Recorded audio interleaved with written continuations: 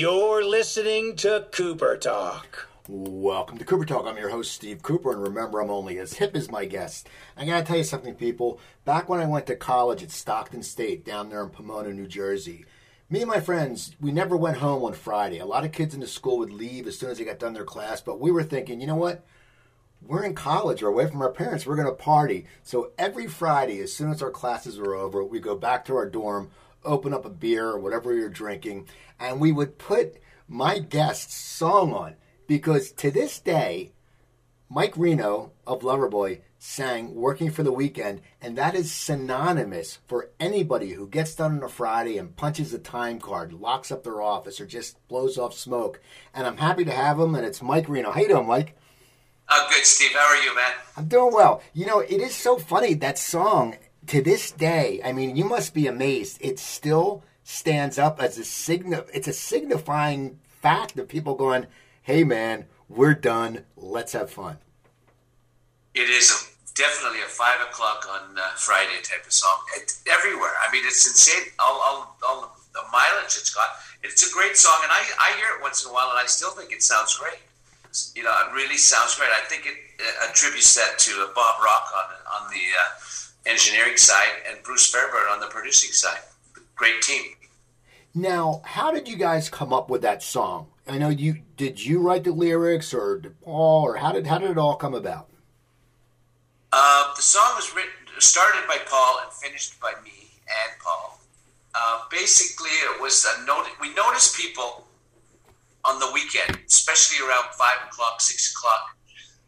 They were walking with the case of beer and some dry cleaning, and they're going back to their apartments or their homes, and you could see it all over the street, and it was just happening.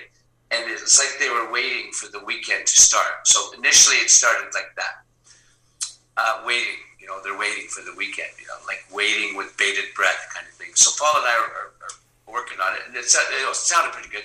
We get in the studio, I strap on the headphones, and I start singing the song, and then when the chorus came up, I went, everybody's working for the weekend. The whole control booth stood up and went, oh my God, that's so much better. You know what I mean? It was just one of those kind of things. It happened very naturally, and it was just, I closed my eyes, I wasn't looking down at the lyric sheet anymore, I just went for what was in my heart, and that's the way it ended up.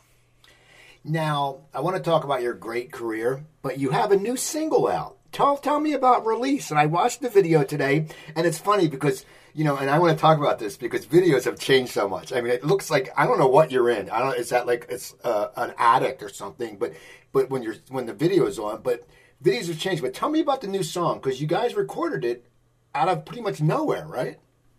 Right. This is the first time that we've ever had to record like this, Steve. Because we couldn't go anywhere, we just recorded the internet. Like Paul started the song and had the basic structure of the song as he usually does. Then him and I are the only two that got together. So we got together, we worked on the lyrics, we tried a few things out, and then we were in my music room up in Vancouver. Like you said, above the cars, you know, the cars were below, the music room's upstairs in the garage, and a very comfortable setting. We got the mic set up, boom, we sing it, and then all of a sudden we have to send it to our keyboard player. He throws some keyboards on it, and we send it via the internet.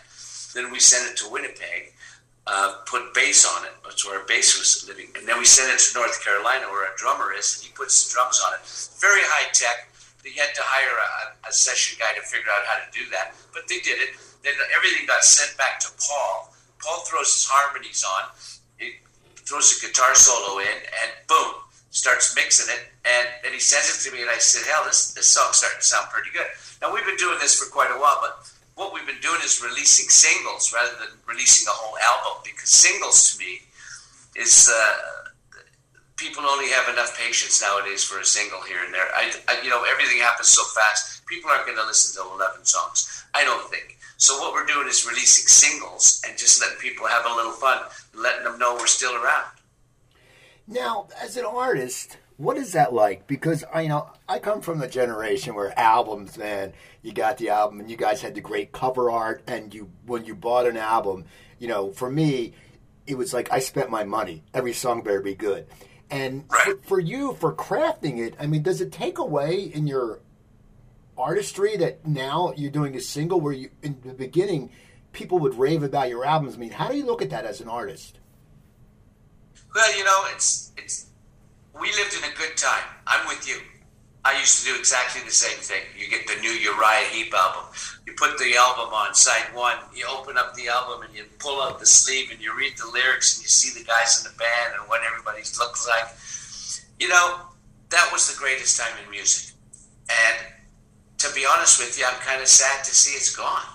And it's changed. I'm with you. It's a whole different world now.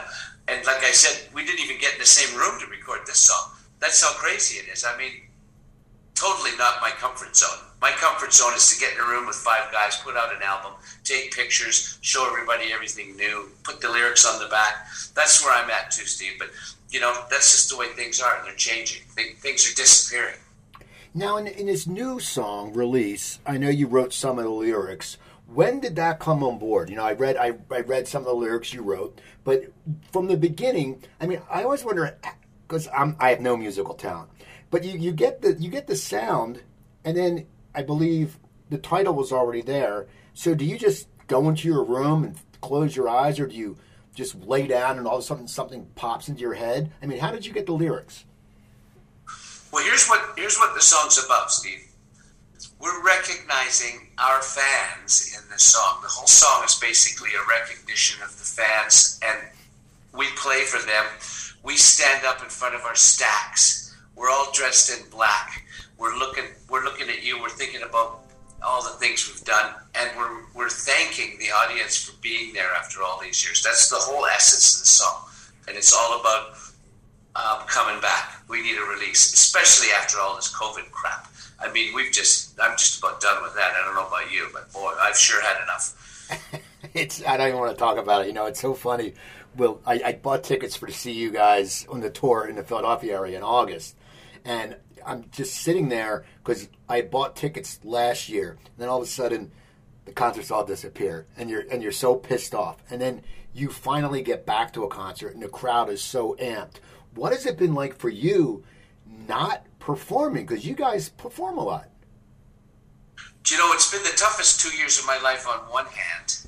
And then on the other hand, I've had a chance to do some things that I never had time to do before.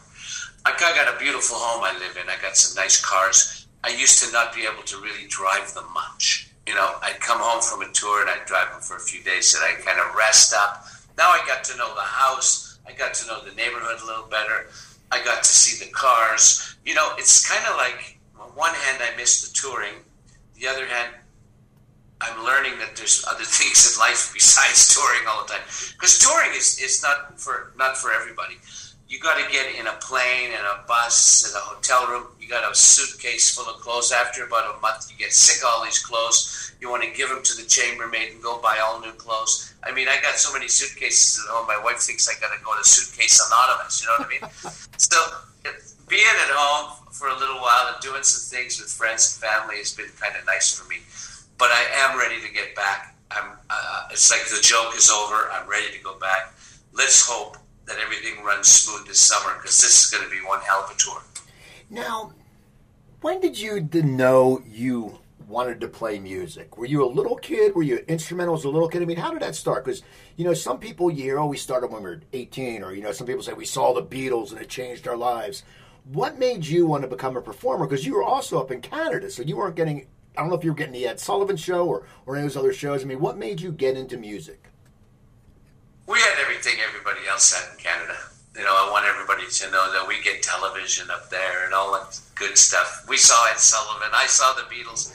I wrote a letter to the Beatles. I wanted to be the drummer for the Beatles. I never got a return letter, but I put that letter out there. I picked up a set of drums when I was 11 years old from money I earned on my morning paper route. In the morning, I delivered 67 papers before school. You roll them up, tap them down, put them in the canvas bag, put the canvas bag on the front of the bike. You do your route, you throw them up onto the steps. You got to go collect every couple of weeks. I earned a living doing that at 11. So I bought a set of drums. My brother was a guitar player, older brother, and he was the singer.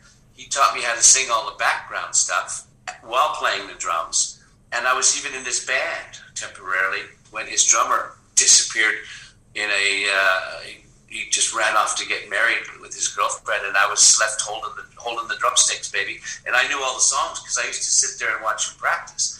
I could sing all the harmonies. I knew all the beats, so they put me on the drums. So I started at a very early age, and when I was 13, I was doing drum solos and playing with the band and singing all the background harmonies. And shortly thereafter, I started my own bands as a kid, but I still stayed on the drums and did all the lead vocals from the drums. But then there was this era where it changed, and they wanted, Deep Purple were out and Led Zeppelin. They wanted, everybody wanted a lead singer to get out from behind the drums.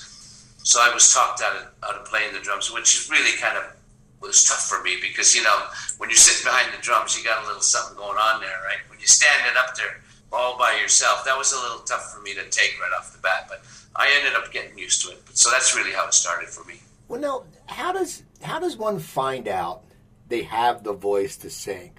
I mean, because everyone thinks they can sing, and, I can't. I mean, I try to sing, and people are like, what are you even singing, dude? But, like, for you, I mean, you're a younger kid, and your voice is going to change, of course. But how did you, did someone say, and you're young. Like you said, you were 13 and 15. Did someone say, hey, Mike, man, you got a really good voice. How did you transition into that at a young age? I guess my brother, when he was teaching me how to sing backgrounds, he just says, yeah, you got a good voice. You can sing. And so I just started singing. I remember one of the first songs that was Monday, Monday. I think that was by the Mamas and the Papas. I think so. Monday, Monday, sha-la, la, la, la, la. That was my part. My brother looked at me and he says, that was good. So, you know what I mean? I had confidence right off the bat. I didn't know if I was really very good, but sometimes if they throw the ball, you catch it, right? Now, when did you sit there and say, okay, I'm getting serious about this stuff? Because as it's like anything, you can go to high school, you can be an athlete, but you're not going to go pro. You can go to high school, you can be in a band, you can be a marching band, you can play drums. You don't know what's going to happen. When did you sit there and say, this is my calling? I mean, I'm really good at this. Well, at 17, when I finished grade 12, a lot of my friends went off to university. It didn't bother me one bit. Instead of getting upset by it, I bought a van with money I'd earned working for the Parks Board, taking care of all the state and provincial parks. And I remember earning enough money to buy this beautiful Ford Econoline, like a 1971. Fixed it up, and I said, the music scene in Calgary, Alberta is just humming. Everybody plays in every bar, every nightclub, every day of the week. I went up there and I started a band, and that's all I wanted to do. I had no intention of going to university, and I went out there and started a band, and we did really well. We played up. I had my own house. I rented it, of course, but it was no big deal house. But it was my own vehicle out front, my own house. I had concerts constantly. I made something happen from it, and then it just kind of went from there. Now, were you playing originals and covers or both? Because I know in the U.S., a lot of times original bands couldn't get work. That's just because people are like, oh, you go to the Jersey Shore. No one wants to sit there and drink beers and hear, something original except the people who actually love music. What kind of music were you playing back then? Well, I played a mixture of stuff. We picked stuff that nobody had ever heard before. Do you ever remember a group, Alex Harvey? No. They're from Australia, and there's another group there called the Skyhooks. Okay. These are a couple of groups you should look into. They were almost performance groups, and we had a group of guys that were really into performance. We had on stage we had a Mylar backdrop, orange cabinets for the PA.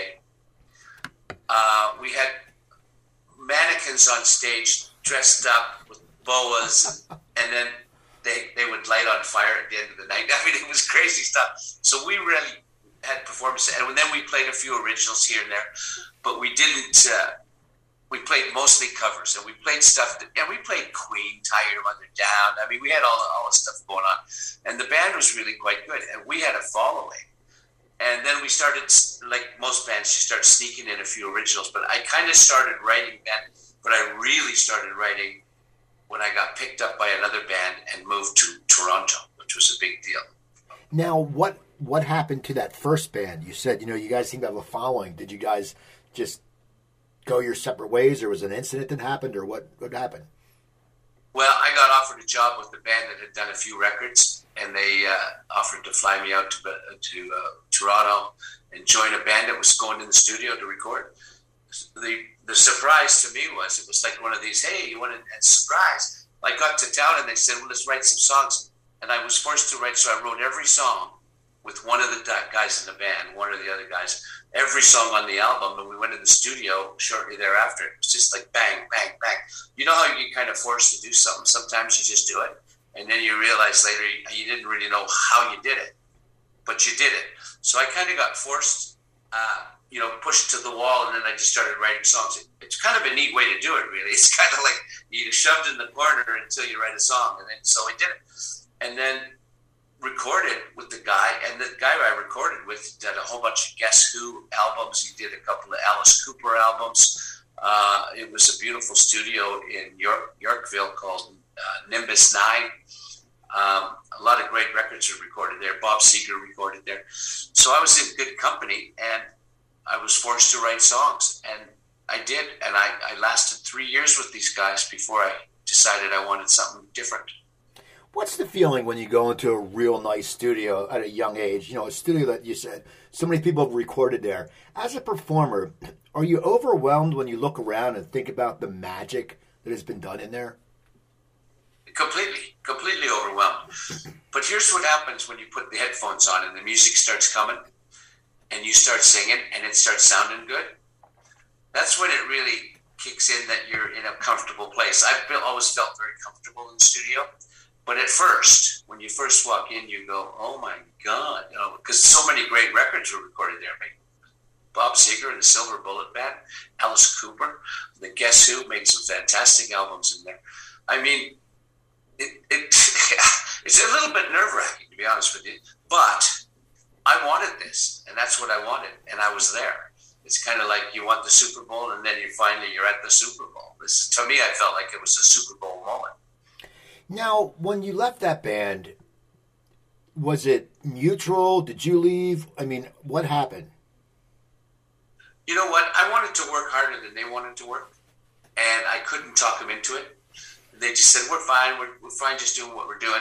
And I said, guys, that's not what I really want to do. So I said to them, I'm leaving. I just packed up and I took off.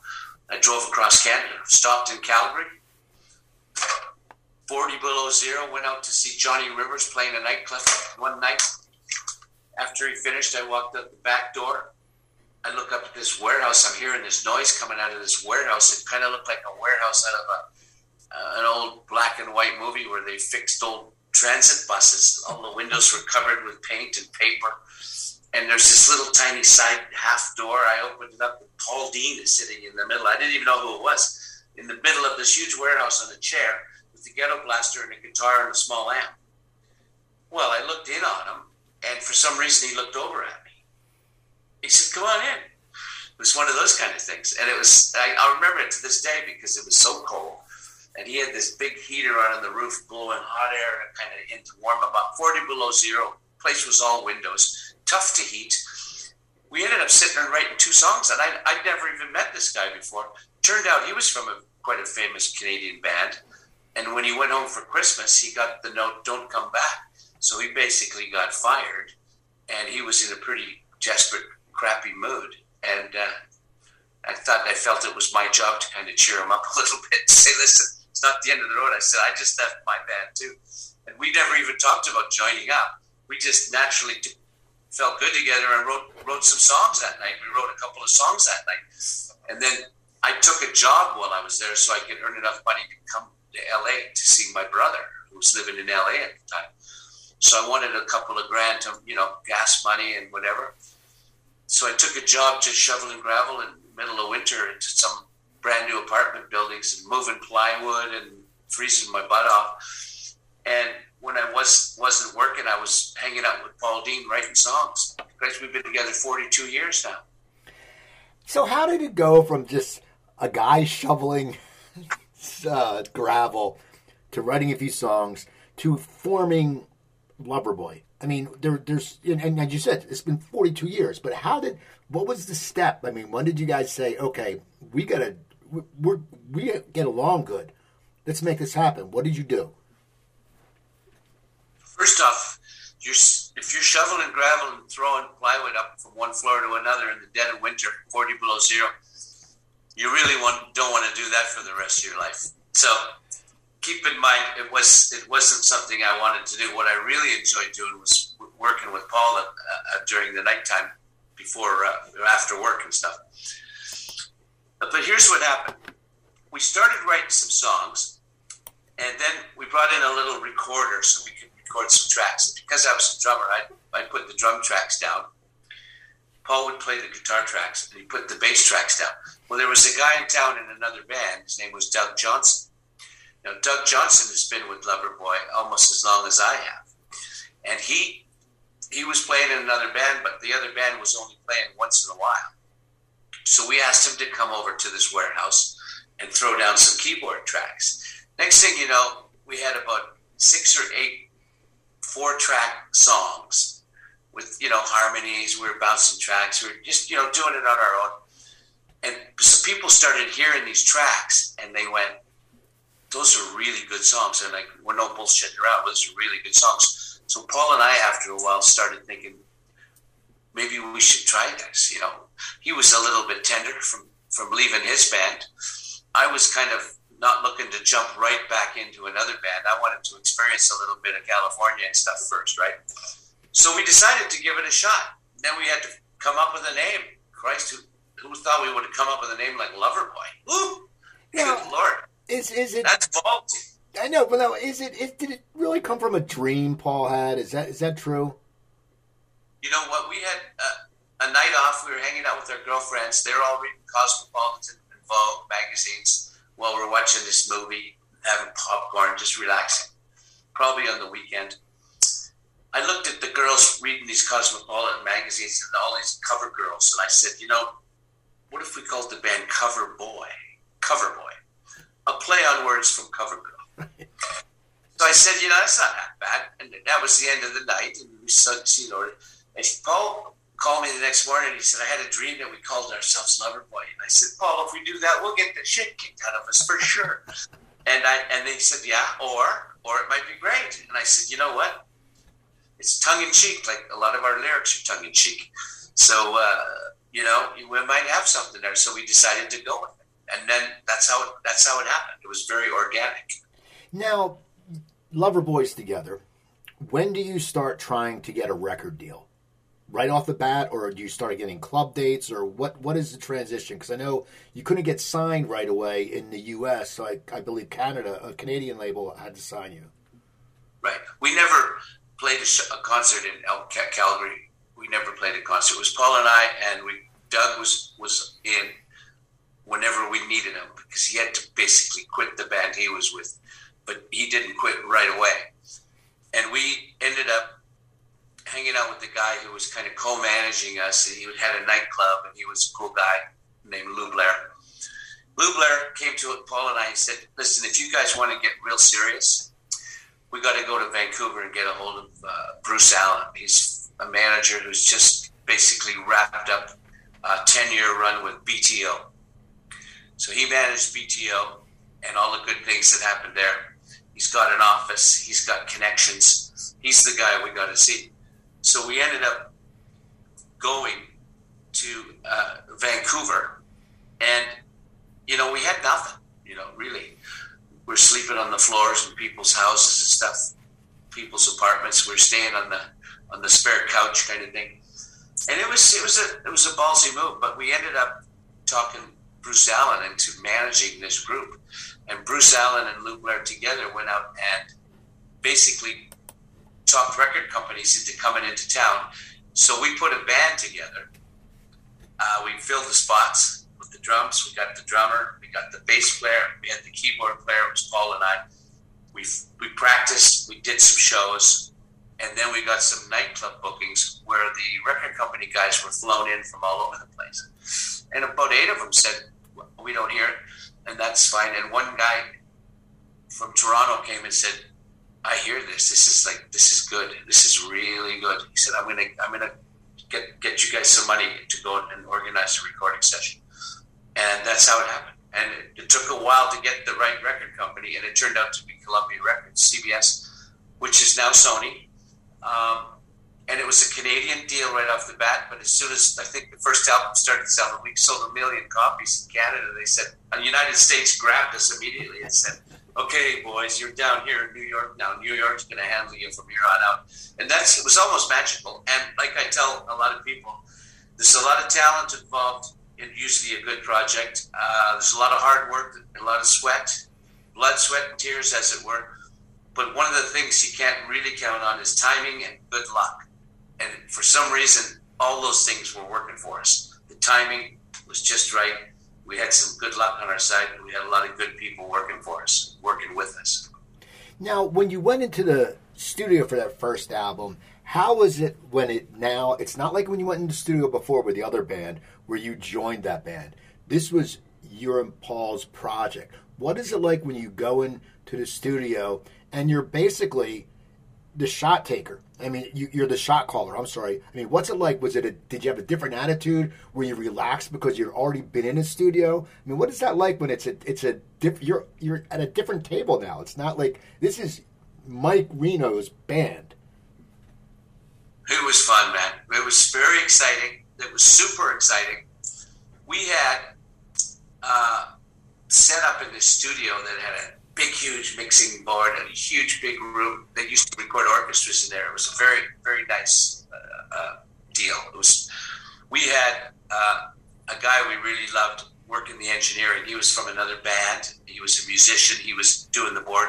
The producer was saying, let's play. Let's see how it goes. So we would set up our gear, and instead of playing everything single file, like one at a time, we just started playing the songs. And the producer was, I think he was plugged in enough and made the right decisions to just let us play the songs. And all he really did is help us organize the project and move on to the next song and keep good takes and keep us from killing ourselves if we were arguing about something.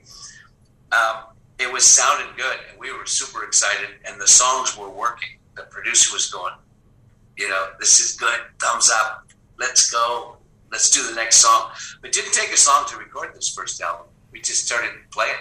Tell me about the recording of Turn Me Loose, because I love that song. It's just, that's one of those things, there's some songs when you're driving, like if you hear the beginning of Sweet Emotion, the bass, and just when you hear the beginning of Turn Me Loose, what was the process of making that song? And then you kick in the killer vocals. I mean, it's one of those songs that it's just, you remember it. I mean, did you write the lyrics? How did that song come about? It's basically a personal relationship song. I was ready to, that's how it started. Now everybody thinks about it as leaving their job or leaving a marriage or leaving a relationship or changing something up because they want to be, the way I wrote it was I wrote it on the bass guitar. I played do-do-do-do. Every time I picked up the bass guitar, I played this lick. Paul looked at me one day and says, if you play that lick one more fucking time, I'm going to smash this guitar over your head. And I said, dude, why don't you just play something along with it? And he was half joking, but you know what I mean? It was like irritating him. So I said, I'm going to do the drums like this. And then I'm going to come in with the keyboards. And then I'm going to come in with the bass. And you're going to play this. He says, okay, let's do it. So we started writing it up and organizing it. And then we sat and wrote the lyrics. Turn Me Loose just came. It just came to me. And it basically about a relationship that I ended. And I just wanted to get out. Turn me loose. I got to do it my way. Everybody's trying to boss me around. I'm not taking it. I'm no way at all, dude. That's basically the whole attitude of the song. And something that not a lot of people know. The song was recorded. And at the end, I think Paul was dinking around with some guitar parts. Maybe putting a solo on or something. I came to the studio, and I walked in and said hi to everybody. Paul's in the control booth, dinking around with the guitar parts. And I said to the guys, I want to sing that song again. I want to sing Turn Me Loose. And they was working on a completely other song. So the process of doing this would mean you'd have to take the 2-inch tape off, put it away, put the Turn Me Loose tape back on. You have to align the board, all 24 tracks, and you do it kind of with the screwdriver, and you align the balance of the tracking. Then you have to run it through the mixer and bring up the whole mix. This is a process that takes about an hour and a half, okay? So those guys said, we're not fucking doing that. I said, you got to do it. I said, I'm feeling it. He says, well, you did a great song already. I said, I got to do it again. And I really had to talk them into it, right? And so they finally do it. They turn it up. I put the headphones on. I sing it. I changed some of the words. And I threw the scream in. I got to get rid of that. I got to stop. Call from unavailable. I won't think I'll take it. Telemarketer. We have a landline here. It's only because apparently you have to have a landline if you have any security systems. Oh, let's just turn that right up. I don't even know how to use these phones. My wife uses them. Anyways, we get calls all day long for us to provide money for some cancer fund, which is, it's all very relative. And so we do a lot of charity work. But anyway, so I re-sang the song, threw the scream in, made the whole song a really bit, in my mind, better. And then I walk outside and I look up and it's a full fucking moon, and it's just a big glowing moon, and it's just staring right at me at the front door of the recording studio. And I just went, oh my God, it's true. So the moon really does affect, how things happen, for sure. Now, the album, you said the first one sells really good. Who do they put you on tour with? Because they're going to make you go out on the road. I mean, did they put you a big American long tour, or how did they book you guys? Like I said, timing, good people working for you, and luck. You know who they put us out with for like 8 months? Kansas. One of the best bands in the world, one of the best singers in all the rock bands. Steve Walsh, loved him, still love him. Whenever I hear a Kansas song on the radio, I just crank it up. I mean, they don't come much better than Kansas. We got to know those guys. We toured with them. We played every night. We were working the first album, and we were so lucky to have that tour. And people to this day still say, we saw you with Kansas in 1980. It's like, it's pretty cool. I think I may have seen you at the Spectrum in Philly, because I went to that tour. I would have been a junior in high school, and I think if you were in Philly with Kansas, then I saw you guys. We were there. That was us. Yeah. Now, okay, so as you're on the road with them, when do you start putting the second album together? Did you already start writing on the road? Because people don't understand. I try to, because I talk to a lot of musicians, and people don't understand that when you're in a band and you have a hit album, at least back then, it's not all fun and games, because you have the record company going, you got to come out with another album. Then you guys had the pressure because the first album sold great. So people don't understand it's not like this big cakewalk as a rock star. It's a lot of hard work. I mean, so how were you guys getting ready to do the second album? Well, first off, we had some songs in the bag. Back then you just put 9 or 10 songs on a record, because that's just the way it is. You can only put so much on a record, on the vinyl. That's just, that's the physics of vinyl. So in order for it to sound big and rich, deep, you can only put so much material on a piece of plastic like that. So we had some songs left over, so that was good. And then we were, at soundcheck, we were kind of dinking around with stuff. We had a couple of days off here and there. We would work on songs. When we got home, we went right back into the studio and started cutting tracks for the new album, Get Lucky.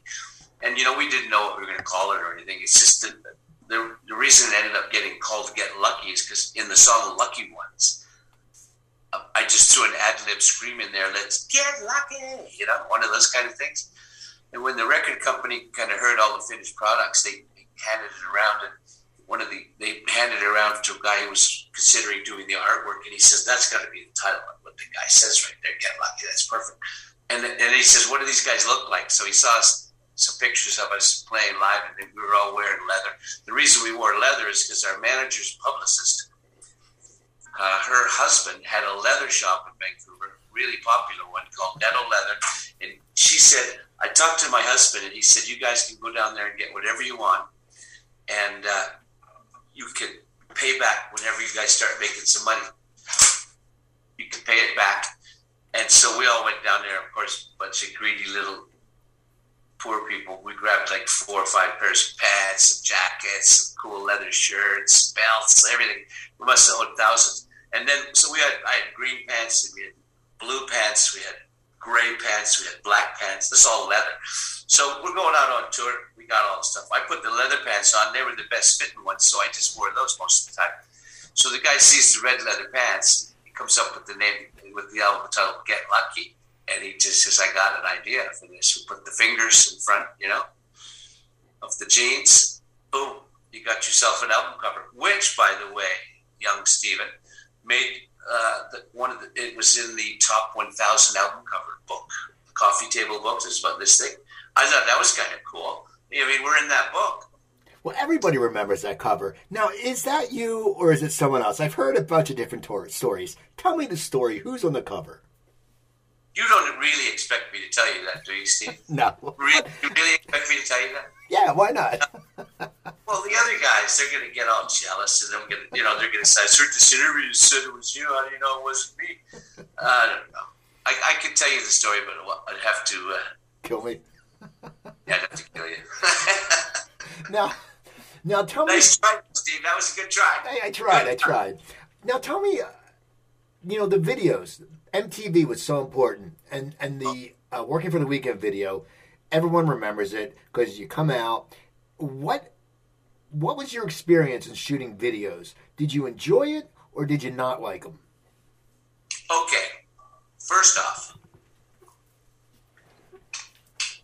they weren't even called videos at the time. They said, we're going to get we're going to film some performance pieces of you guys in Albany, New York. On your way through, you got a couple of days off. We arranged you to go to the Shrine Theater.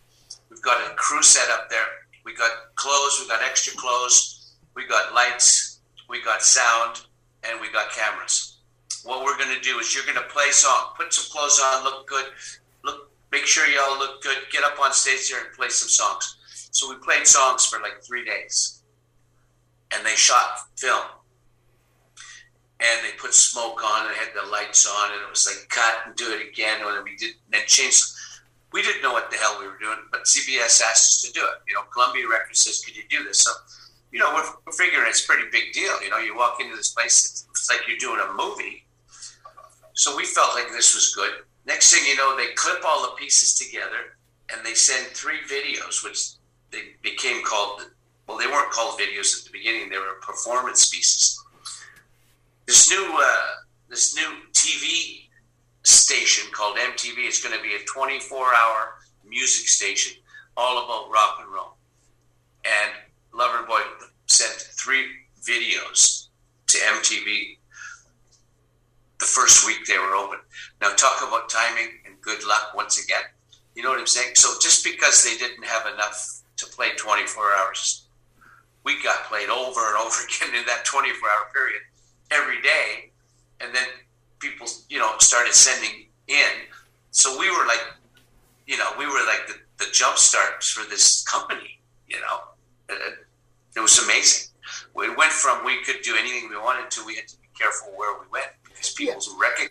I was going to ask you because everyone who watched MTV, and you're right, because we were one of the neighborhoods I grew up that had it from the beginning, and all of a sudden, musicians were recognizable. Before you knew it from the album cover, or you saw them live. But when you go to a concert, if you're in the upper deck, they're this big and you don't really see them.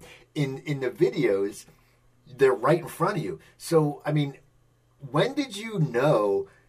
What was a crazy thing that happened when you knew that everyone's watching this video and you had no more privacy for a little bit? There used to be notes on that when we were on tour. There'd be room service stuff. Sometimes there was even a small little person hiding in the rack below. Usually where they put the food to keep warm.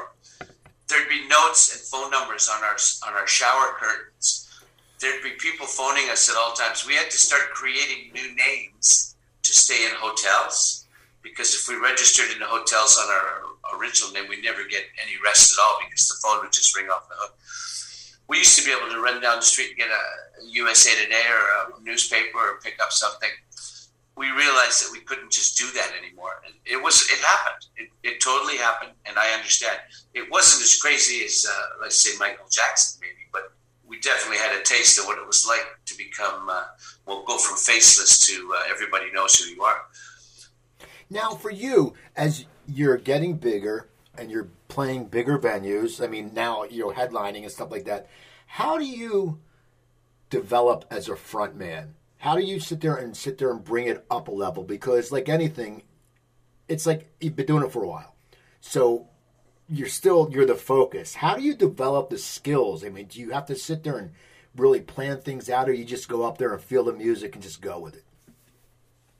You know, we never made any plans, you know, other than the fact that we thought we might want to try to wear certain colors. You know, it was kind of like, let's wear red and black, maybe yellow, you know, like, let's stand out here. Instead of, you know, the blue jean thing that was happening with the Doobie Brothers and 10 years after, you know, we were going to put a little effort into our clothes. But as far as jumping on stage and playing, Paul and I had a routine where we split the audience down the middle and we got one side swearing at the other. And that was kind of a cool deal. We tried it out. We got the crowd going. We talked to them. You know what it was? We came right down to the level of everybody in the audience because we used to love going to concerts ourselves. And we just did it naturally. We didn't talk about it really, to be honest with you, Steve. Now, when did you start wearing the headband? Because, you know, just so you know, you made it cool for people. Before, the only people that I knew who wore headbands were like kids who took karate class or like some dude who was just like a biker. But you made it cool to wear a head. What made you decide to do that? Did you know that it had such a lasting impact on all us 17, 18, 19, and 20-year-olds in the East Coast? You know what? I never even thought about it. You know what? How I started wearing headbands. We're playing some nightclubs when we first got started. And if you remember the nightclubs, the lights were probably about 7 or 8 feet away from the stage. And there were 100 or 1,000 watt power lamps that provided a lot of heat. And we're rocking and we're moving and we're gigging and we're playing and the lights are shining on us. I don't know why this keeps happening. I can't turn it off. I don't know how to work it. So the lights are coming in. We're sweating like crazy. We take a break. I'm wearing like a black T-shirt. I take the black shirt. I cut the sleeves off, and for the next set, I put the sleeve of the black T-shirt on my head to soak up, all the sweat from my eyes. I couldn't see it. There was so much sweat in my eyes. I was like blinded. So that's really where it came from, because of the heat of the stage and the heat of us playing rock. I cut the sleeve off my T-shirt, put it on my forehead, and then the next sleeve. So I was kind of playing with one sleeve. I don't know if people ever noticed that. And then for the last set, I cut the other sleeve off, right? And I put it on because the other sleeve was soaking wet. So after doing that, I was going through shirts left, right, and center. I figured I'd go and buy some bandanas, and I ended up putting on a red bandana, and that was the end. You know, that was the end. That was the end of it right there. Well, now you guys are, you know, a huge band. Why did you break up for the first time? Was it too much success too quick? Was it people just, you know, once again, I talk to a lot of musicians who say you just never have a break, and it's like being with someone constantly. What happened that first time? Do you know, it wasn't really, I wouldn't even consider it a breakup, Steve. What we did is we came home from touring for like 8 years in a row, maybe even longer. And records companies decided they didn't want another record right away. The Seattle grunge thing was happening, so that was crazy. And that's all they really wanted. The record companies really got sucked in, thinking that's the only thing that's going to happen now is this grunge stuff. Which, you know, and at the time, and then radio stations stopped playing us, and next thing you know, there was this big gap. And what happened out of that is country western got huge because it started to be like rock with country lyrics and country twang. But all the musicians that weren't playing, they joined country bands. And it happened to everybody. It happened to all the groups that I know, everybody. And then all of a sudden, we had 2 years off.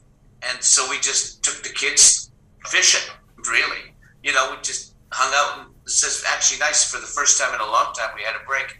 We never told anybody we're breaking up. We just said we're not going to play for a while. And then shortly thereafter, what was created? Classic rock radio. Because people started complaining. What happened to Kansas? What happened to Journey? What happened to Foreigner? What happened to Cheap Trick? What happened to Boston? What happened to Loverboy? And so smart guys started programming classic rock radio. And that's how it is today. And you know what? It's just like, it wasn't really a breakup. It was more like record companies freaked out and radio stations freaked out. So I just said, the hell with them. I'm just going to go fishing, man. But I mean, it's easy to say go fishing, but music was in your blood. When it first happened, were you hurt? I mean, did you feel hurt? Like, wait a second, we have we were on MTV, we have fans that love us, and now no one wants, the record companies and the radios don't want to play us. I mean, how do you deal with that as an artist? Because the stuff's good. You've sold millions of albums. It's not like they're like someone like, oh, they were a fluke. They had one big song. How do you deal with that mentally? Well, like I said, it was kind of really hard. It was a total slap in the face, just like you thought. A slap in the face. It really hurt the ego. The guys in the band went, what do you mean we're taking some time off, And I said, guys, why don't we just hang out a little bit, Maybe do some other things. So some of the other guys just did stuff. Our drummer drummed with a couple of really good bands. I dabbled with doing a solo record. Paul did a solo record and just had fun. Like, we're talking about, we did 8-9 years of working. We didn't have a chance to do what we wanted to do after after 8 or 9 years goes by. You said, I'd really like to try. So it kind of all happened at the right time. It was a slap in the face, but it was kind of a nice break, to be honest with you.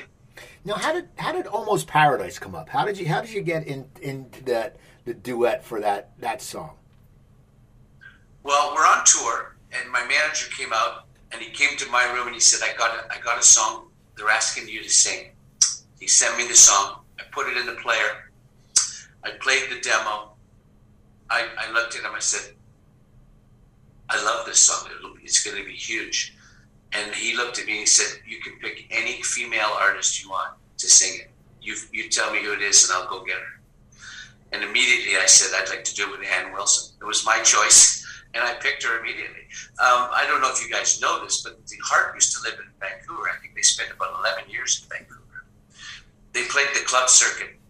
We all used to go down and catch them. They were the band that played all the great Led Zeppelin tracks. And then they'd throw, one of their originals in here and there. They recorded their first bunch of albums in Vancouver at Mushroom Records, same studio we recorded Get Lucky in. So there was a bit of history there. And as it turned out, we were on tour. Heart was on tour. We had a 3-day break and flew to Chicago. I flew to got to Chicago. We went into a studio called Pierce Arrow. It used to be an old car factory. Back in the day, the Pierce Arrow was a very famous car. Back before our time, of course, Steve. And it's a beautiful studio. Our producer, Keith Olsen, who's produced many bands over the years, he met us there, played the bed track, and got to the studio. I was already there. We sat and had a couple of beer. Just a good old-fashioned Canadian greeting. Sit down, say hi, have a couple of beer. We're in the studio. They closed the curtain in the control room. We sat and talked, got to know each other face to face. There was a microphone set up. And after about a half an hour, I just asked, do you know the song? And she said, yeah, I know the song. I said, do you want to give it a shot? And then I said, okay, we're going to give it a shot. So they opened the curtain. Gave us a little privacy. They're probably listening to everything we said. I think about that now. They run the track. We stood up face to face, sang the song one time. Keith Olsen puts his hands in the air and goes, thank you very much. Perfect. One take. That's it. Oh, wow. It was so natural. It was really great. Well, now, we talked about how classic rock started coming back, which is great. What was it like for you guys? You're popular. And you've always been popular for us people who love rock. What was it like when you played the Olympics? You played in Vancouver, right? Oh yeah, that was kind of fun. It was kind of weird because there's a security around anything like the Olympics, right? You have to have a certain badge on, and you got to do a certain way, and you got to stay a certain place, and you got to just do exactly what they tell you. It was televised around the world, which was a little stressful. It was in a big stadium that held 80,000 people. They had they had it really done up nice. The color of the place, it was fantastic. It was like a dream experience. And it was a real honor to be asked because, this is the worldwide event. And I kind of forgot I did that, but boy, that was fun. That was fun. Thanks for asking.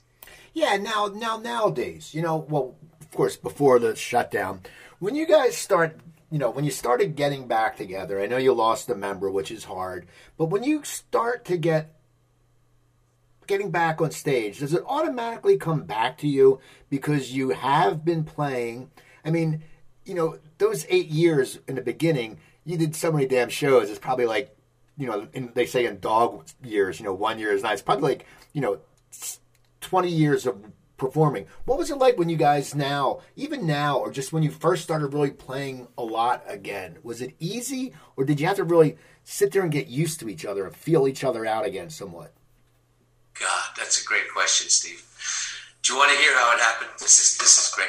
It's not great for our friend, but a friend of ours needed some money for cancer treatment that the medical system was not providing this treatment unless you paid for it yourself, and it was expensive. So we decided to throw a concert to raise money, and it was on the Expo site. We had Expo 86 there, so the site was still there. It was a really big, I would call it a big nightclub, but it was huge. It would hold maybe 2,500 people. So the plan was we were going to go and play. We all just showed up. We actually it was great to see everybody. We kicked open one of the guitars. A set fell out. We grabbed the set, we just put it on stage, and we played it. Boom. No rehearsals, just played it. And it was perfect. And the crowd just went. They just went from all talking to each other to just whoosh, looking right at us, and they rocked. And we did it. We had a great job, a great show, rather. And no practice. And that's how it was. The set list fell out of the guitar case. And you know who else played on there? Bryan Adams played. Bon Jovi played. Motley Crue played. I think some of the guys at Aerosmith were there. They played. It was one of those things where whoever was there came up and did something. And so we did an hour or something, or more, maybe an hour and a half. I can't remember, but we didn't want to hog the whole evening. And it was just everybody use the gear that's there. You just get up there and play. And it was a very, once again, organic type deal. And it got us back together. When we walked off the stage all sweaty past the manager, he looked at me and he goes, I guess I better book some shows. So, and that's really how we got back at it. Now, right there. Exactly how it happened. What's the reason that people still love Loverboy? I mean, as you said, 42 years. You're still, I mean, when I saw the tickets going on, it's you, REO Speedwagon, and Styx. I'm like, I saw all them people at the Spectrum. I said, it's just one of those things. And it's so funny. For me, I think classic rock is like the group before you. Like, you guys are my generation. You're not classic, unless I consider myself classic, which I am, but I don't consider myself that. What do you think? I think you're a classic dude, man. What do you think has made people just love you and made your songs still? You go out and you will hear them, and even like young kids know them. What do you think? Why do you think that is? We're trying to figure that out because for the last, I'm going to say 8 years, for the last 8 years of touring, there's so many young people, and they come right up to the front, and a lot of them are dressed like the videos. So I think what they've done is, now that the internet became so popular, they've researched the band. They show up, they bounce around, they sing the lyrics, they got the headbands on, and it's a younger crowd. I'm telling you, it's ridiculous. And I love it, don't get me wrong. And I think it has a lot to do with either raiding their parents' record collection or the internet. They're digging up the old stuff, watching the old videos, listening to the old tunes. And I think it's probably because some of the music that's happening right now they don't like it. And that's maybe they're old souls. They're definitely rock and rollers, that's for sure. I'm just glad they do it. Now, one last question. What's the future of Loverboy? Are you guys going to keep releasing new songs? How long are you going to keep this up? Because you're still out there, you're still rocking, you're still kicking ass, and people are still going to come see you. What is Mike Reno? What does Mike Reno see in his future? Well, if I can tour, I'm going to tour. Since we've had 2 years off, it's a tough question because we're dying to get back. We have an excellent fan base. Every time we play anywhere, it's sold out. I can't see stopping doing this for the near future. I think we're going to do it. We're just going to keep doing it as long as we're loving it. I think as long as we're loving every minute of it. Well, that's great, Mike. I want to thank you so much for coming on. This is great. As I said, I'm a fan. I've been a fan. I was joking around with my wife. I have to ask you this. How many times do people come up and say to you, hey, are you working for the weekend? How many times have you heard that in your life? Hey, listen, people hand me stuff that's like, those beer cozies. Working for the weekends on the beer cozy, they think they'll throw it in my golf bag. You know what I mean? It's nice to have stuff people recognize. It's an honor, and I respect it. Really do. Well, I want to thank you. People, go to the Loverboy's website. Listen to their new single release. You can find it on YouTube too. Go download it. Buy tickets. They're coming back. They're coming to a vengeance. They're coming to America, and we're going to be loving it because I'll be there. So people, check out Loverboy. Look up Mike Reno. Go to my website, coopertalk.net. You can find 895 episodes up there. Email me, Cooper at coopertalk.net. Twitter, I'm at CooperTalk. Instagram, at CooperTalk1. Remember, I'm Steve Cooper. I'm only as hip as my guests. Don't forget, drink your water, eat your vegetables, take your vitamins, and I'll talk to you guys next time.